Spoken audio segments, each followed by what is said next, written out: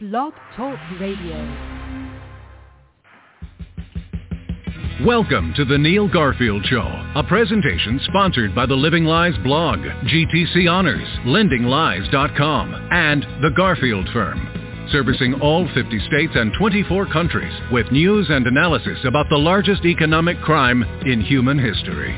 This program is for general information only and should not be used as a substitute for legal advice or consultation with a licensed professional. This show is not intended as a solicitation for the engagement of any services. And now, presenting world-renowned author, trial lawyer, CLE lecturer, and court-approved expert witness on securitization of debt, Neil Garfield. If you are fighting foreclosure, keep your eye on the prima facie case, the case the claimant needs to prove. Don't make it your own. Hi, this is Neil Garfield, and this is Thursday, October 7th, 2021. I'm broadcasting live from Duval County, Florida. I did that intro because I just got a case sent to me involving a homeowner that I think might have been able to win their case, but they alleged forgery and they alleged fraud, which then put them in a position where they had to prove it, and they couldn't prove it without the cooperation of the other side, which of course, as anyone knows who has litigated these cases, the other side doesn't respond to any direct questions, even if a court order is issued.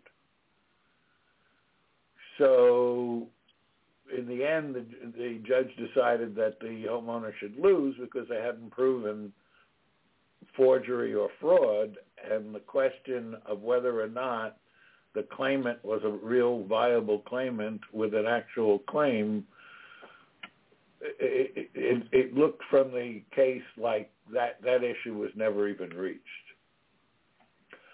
So that's why I let in with that. I want to thank everyone again for the support and encouraging testimonials for the 2-hour webinar on examination and challenge of assignments of mortgage.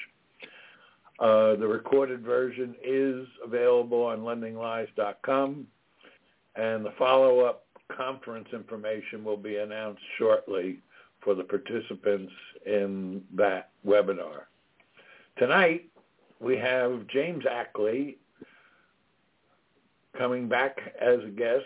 He is an accomplished trial lawyer from West Palm Beach and a contributor to my work, which includes information that I've included on the blog, this broadcast, and other things that I've done.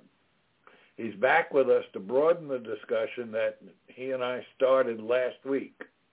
His telephone number, for those who are interested and have made some inquiries about that, is 833, and then it spells out FLAATTY.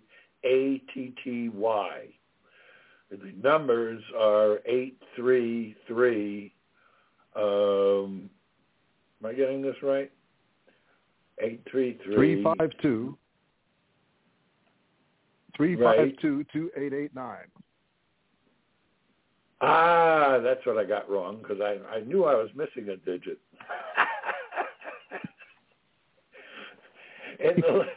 So, okay, his number is 833-FLAATTY or 833-352-2889.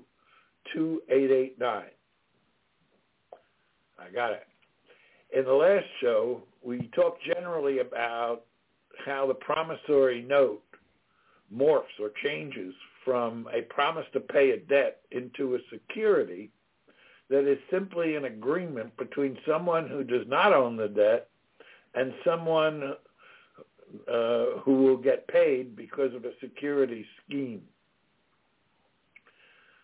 The contract that is involved between the investment bank and the investor involves a certificate.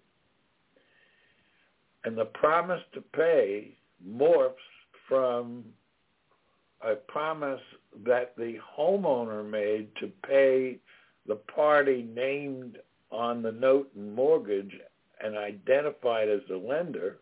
It morphs from that to dropping all of that, and it's now an unsecured promise that is not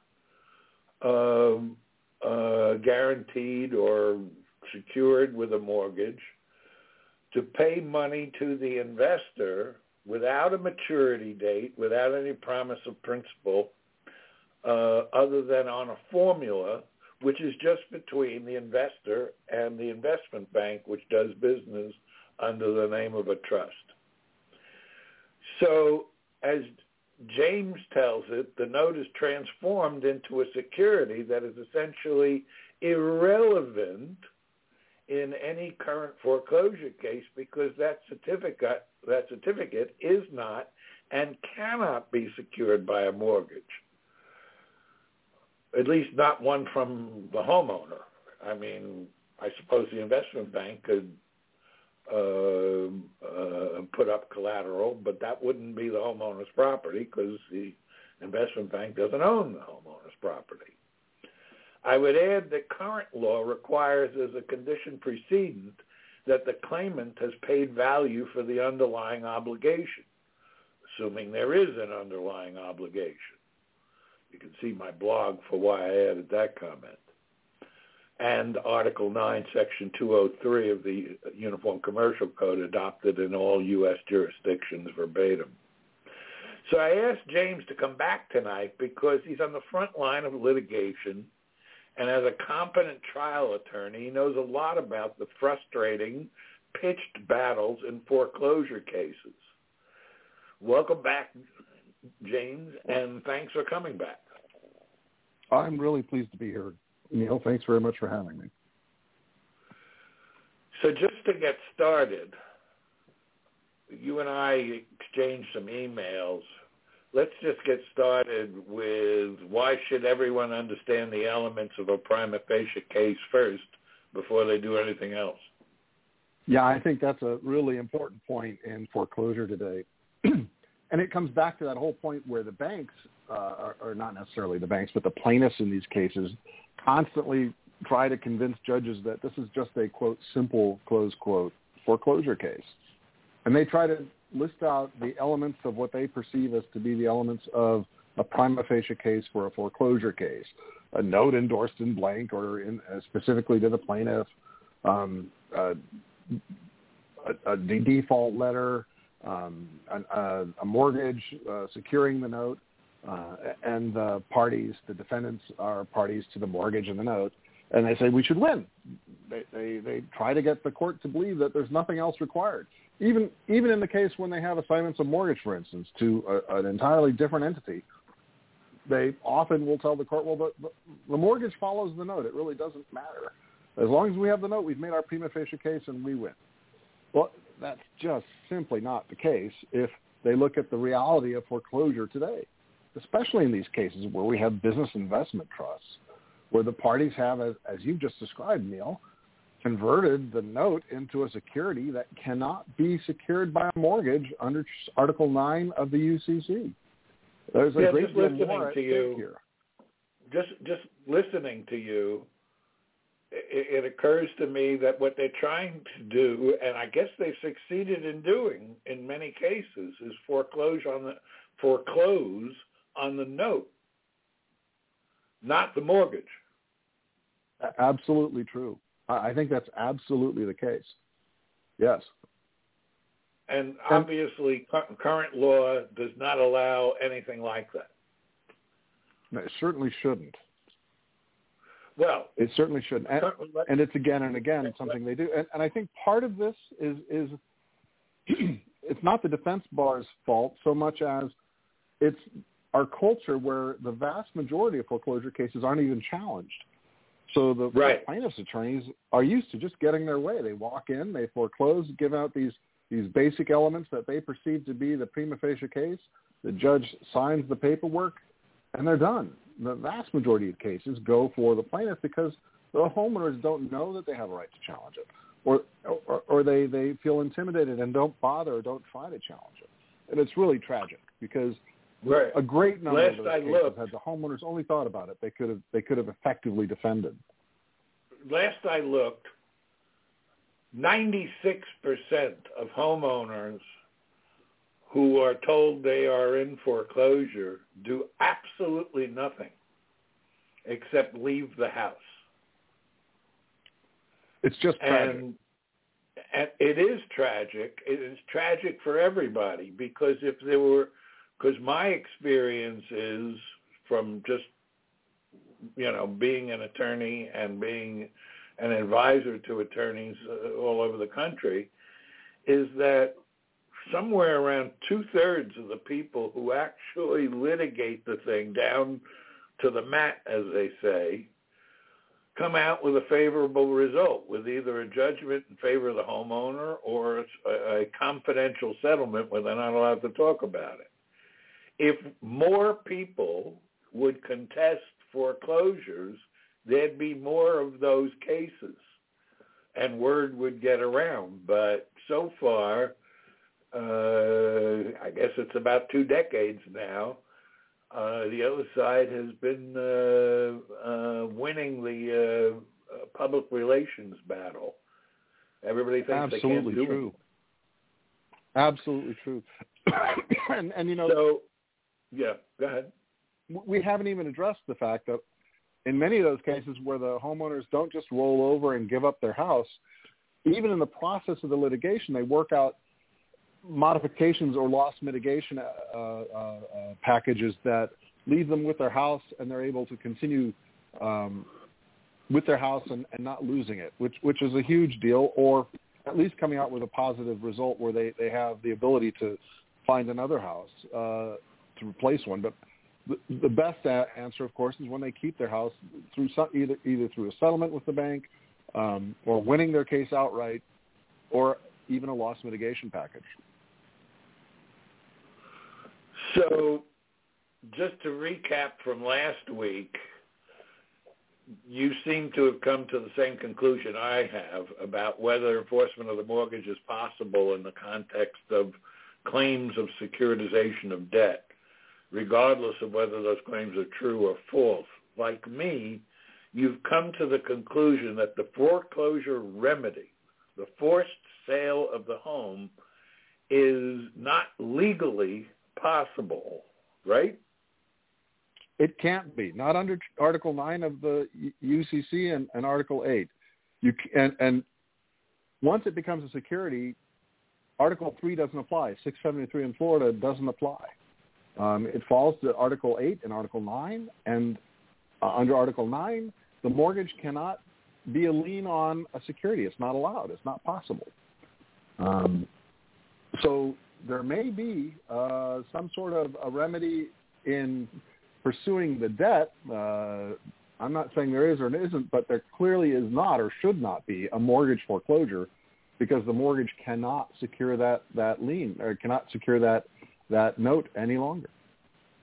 Yeah, I agree with you. And frankly, I don't know how many years you're doing this, but I've been doing it for 45 years.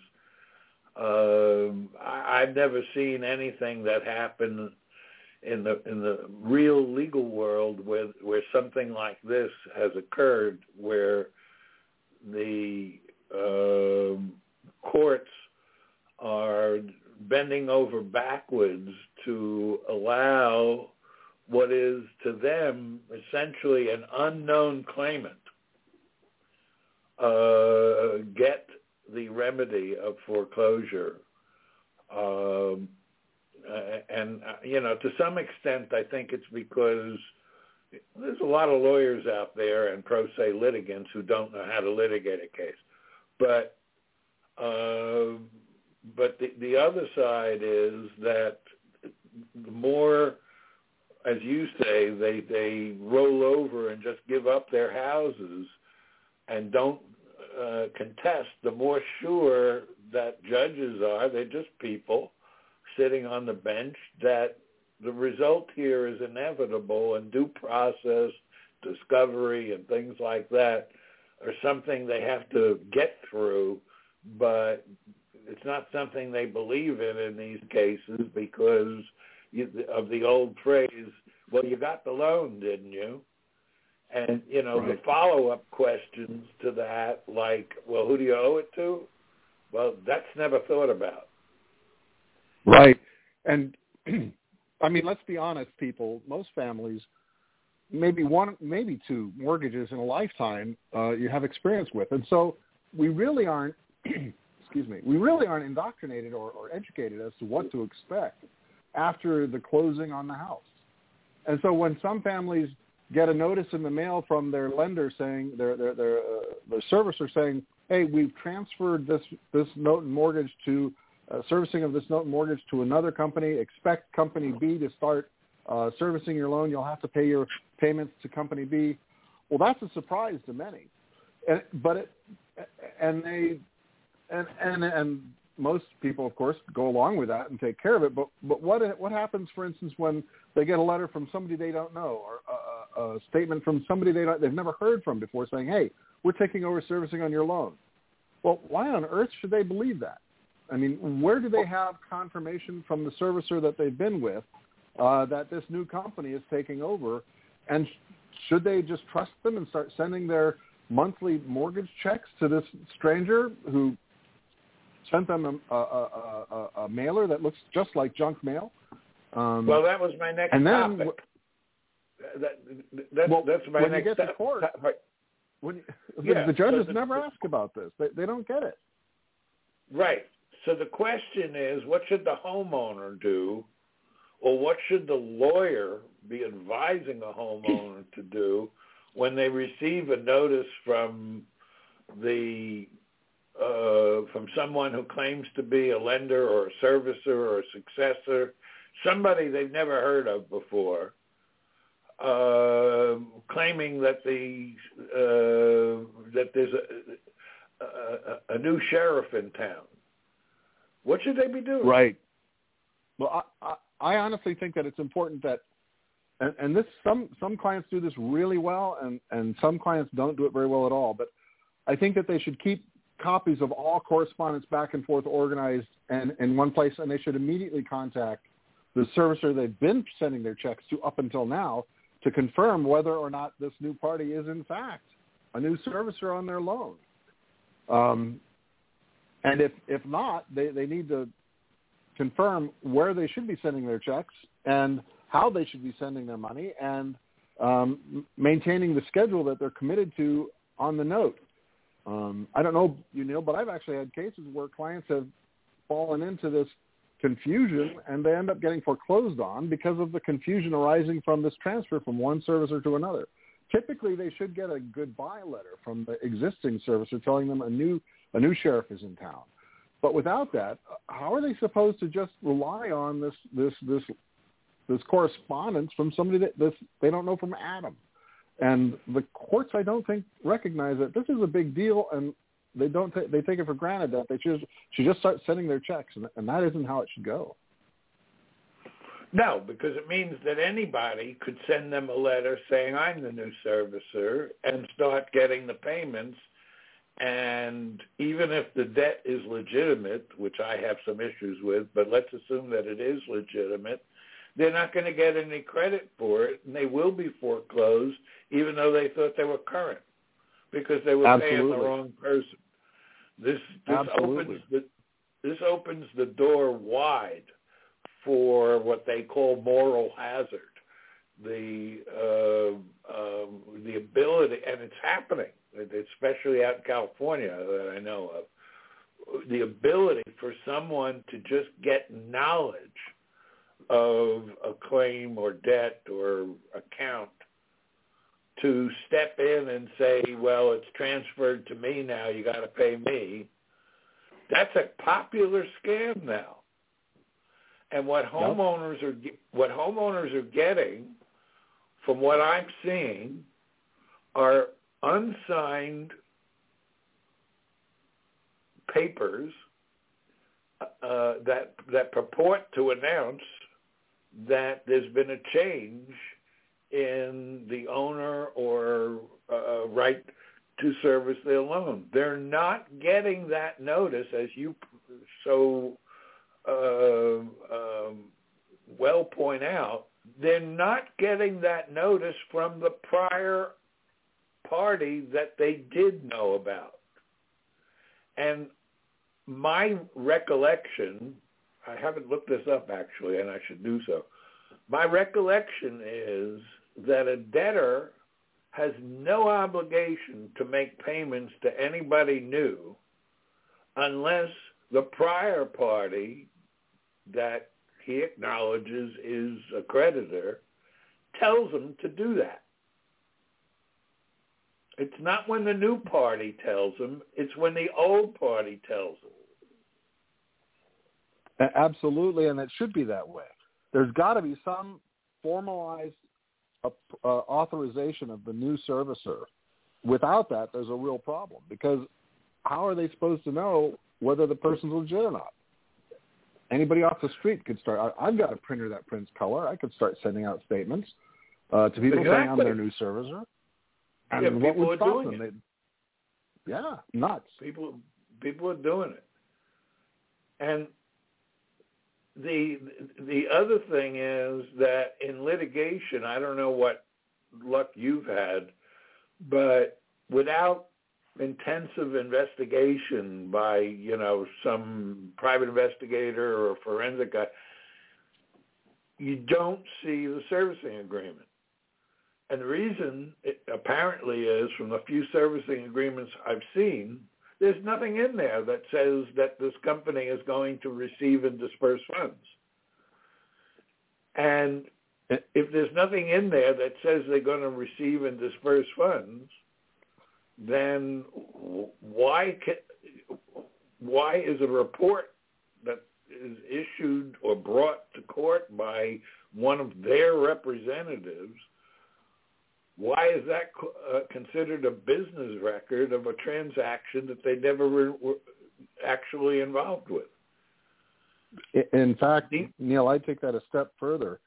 I don't know about you, but I can't list them. I don't know. I've lost count of the number of cases where the plaintiff has brought in powers of attorney supposedly authorizing a servicer to act, and then not included the servicing agreement, which is integral to the terms of the agreement. And when we try discovery, when we try to get copies of those servicing agreements, they fight us tooth and nail to keep us from getting them, because the last thing they want is those agreements brought forward in the court. Right, because it basically shows that all these people are rent-a-name companies that are not actually performing anything. And I happen to know that as a matter of fact, in terms of having received information from sources that have to stay anonymous, but as a journalist for the blog, I have received positive, definite, explicit confirmation of that. So but the question is, and I think, and you and I differ slightly, and I'm really not sure who's right about this. I take the position that, for the most part, filing affirmative defenses is pointless. Now, I agree that there's plenty of grounds for filing an affirmative defense. But I think that an aggressive discovery campaign is worth more than making positive allegations that you then have to prove. So where do you stand on that? Now, I do differ a little bit. I think that my experience has been that I found that the affirmative defenses give me license to raise the issues in trial, in the course of trial. And absent those affirmative defenses, I face significant opposition to raising issues that are critical or that have come up in discovery. But I think you and I are on exactly the same page when it comes to the issue of discovery. And getting the stuff that we're requesting is so difficult because they don't want us to know that, for instance, the named plaintiff never sees a penny.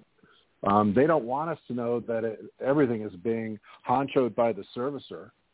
And they don't want us to be able to show the court that there is no evidence of value in exchange for the note and mortgage from one party to the other. And so they shouldn't be able to enforce, or they shouldn't be entitled to enforce the note and mortgage because there's been no value exchanged under Article 9. So, yeah, no, I think that I do differ in that I do think from my practice, my strategy is to try to get the key affirmative defenses that are identifiable and amend as needed in the course of the litigation as new issues arise. But I do try to define the affirmative defenses as well as I can in my answers and affirmative defenses. But I do understand your approach, and I think that makes a lot of sense. We're actually not that far apart. The discovery is key. No, we're not. We're not. I find that, you know, what you're saying is certainly what would be considered by most lawyers as better practice than what I'm saying. Because I'm taking my approach takes a little bit bigger risk, even though it achieves something that you don't achieve if you file the affirmative defense. So right. If you get screwed on discovery, which does happen, then you're left naked in the wind. And, you know, I've lost a couple of cases that way. But I certainly get your point. And I'm wondering, we only have a couple of minutes left, you mentioned that in our email discussion, you mentioned that the fight over the business record exemption is a real ground battle. How are you handling that now? Well, I think it's. I don't want to come out and say anything negative about the court system or the Florida courts. I will say that I'm not sure that the rules applied to business records in foreclosure are the same as in other civil litigation. And I don't think that the documents that come in foreclosure cases would come in the vast majority of civil litigation. Right. And that's because I think that the business records exception is given an entirely different reading for foreclosure than it is in other civil litigation. And it shouldn't be that way. I agree with you. I agree 100% exactly with the way you said it, too, that in any other civil case, these records would not be allowed. But absolutely not. They're routinely allowed now. So we're running out of time again. Let me make sure that everybody has your phone number because I forgot to do that last week, too. The number that we have for you is 833-FLA-ATTY, which is 833-352-2889. James Ackley, a very fine, accomplished trial lawyer from West Palm Beach and a great contributor to this broadcast. Thank you for your appearance tonight, and I'm sure you will be back with us, or I hope you'll be back with us soon. Thanks very much, Neil. I've thoroughly enjoyed it. Appreciate it. Good. Great. We'll see you all next week. Have a good night. The opinions expressed on The Neil Garfield Show are those of its hosts and should not be ascribed to any other persons or entities. For more information about Neil, the blog, or upcoming seminars, please visit livinglies.me. Give us a call at 954-451-1230 or send an email to neilgarfield@hotmail.com. Thank you for listening to The Neil Garfield Show. If the information has helped you, consider making a donation by visiting livinglies.me.